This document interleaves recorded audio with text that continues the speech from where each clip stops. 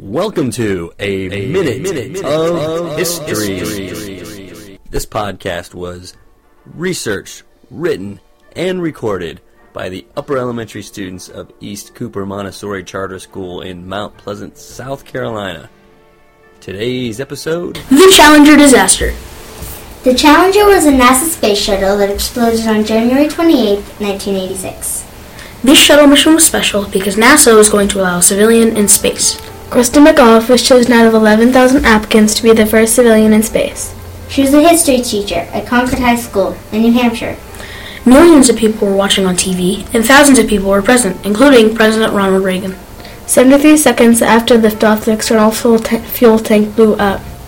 Cold weather caused a failure in one of the synthetic rubber rings used to seal the booster rockets, which caused hot gases to escape and ignite the fuel tank. All 7 people on board died. Manned space flights were suspended for 2.5 years. They did this to make sure no such disaster happened again. It was the worst disaster in the U.S. space program. Kristen McAuliffe was remembered for telling her students to reach for the stars.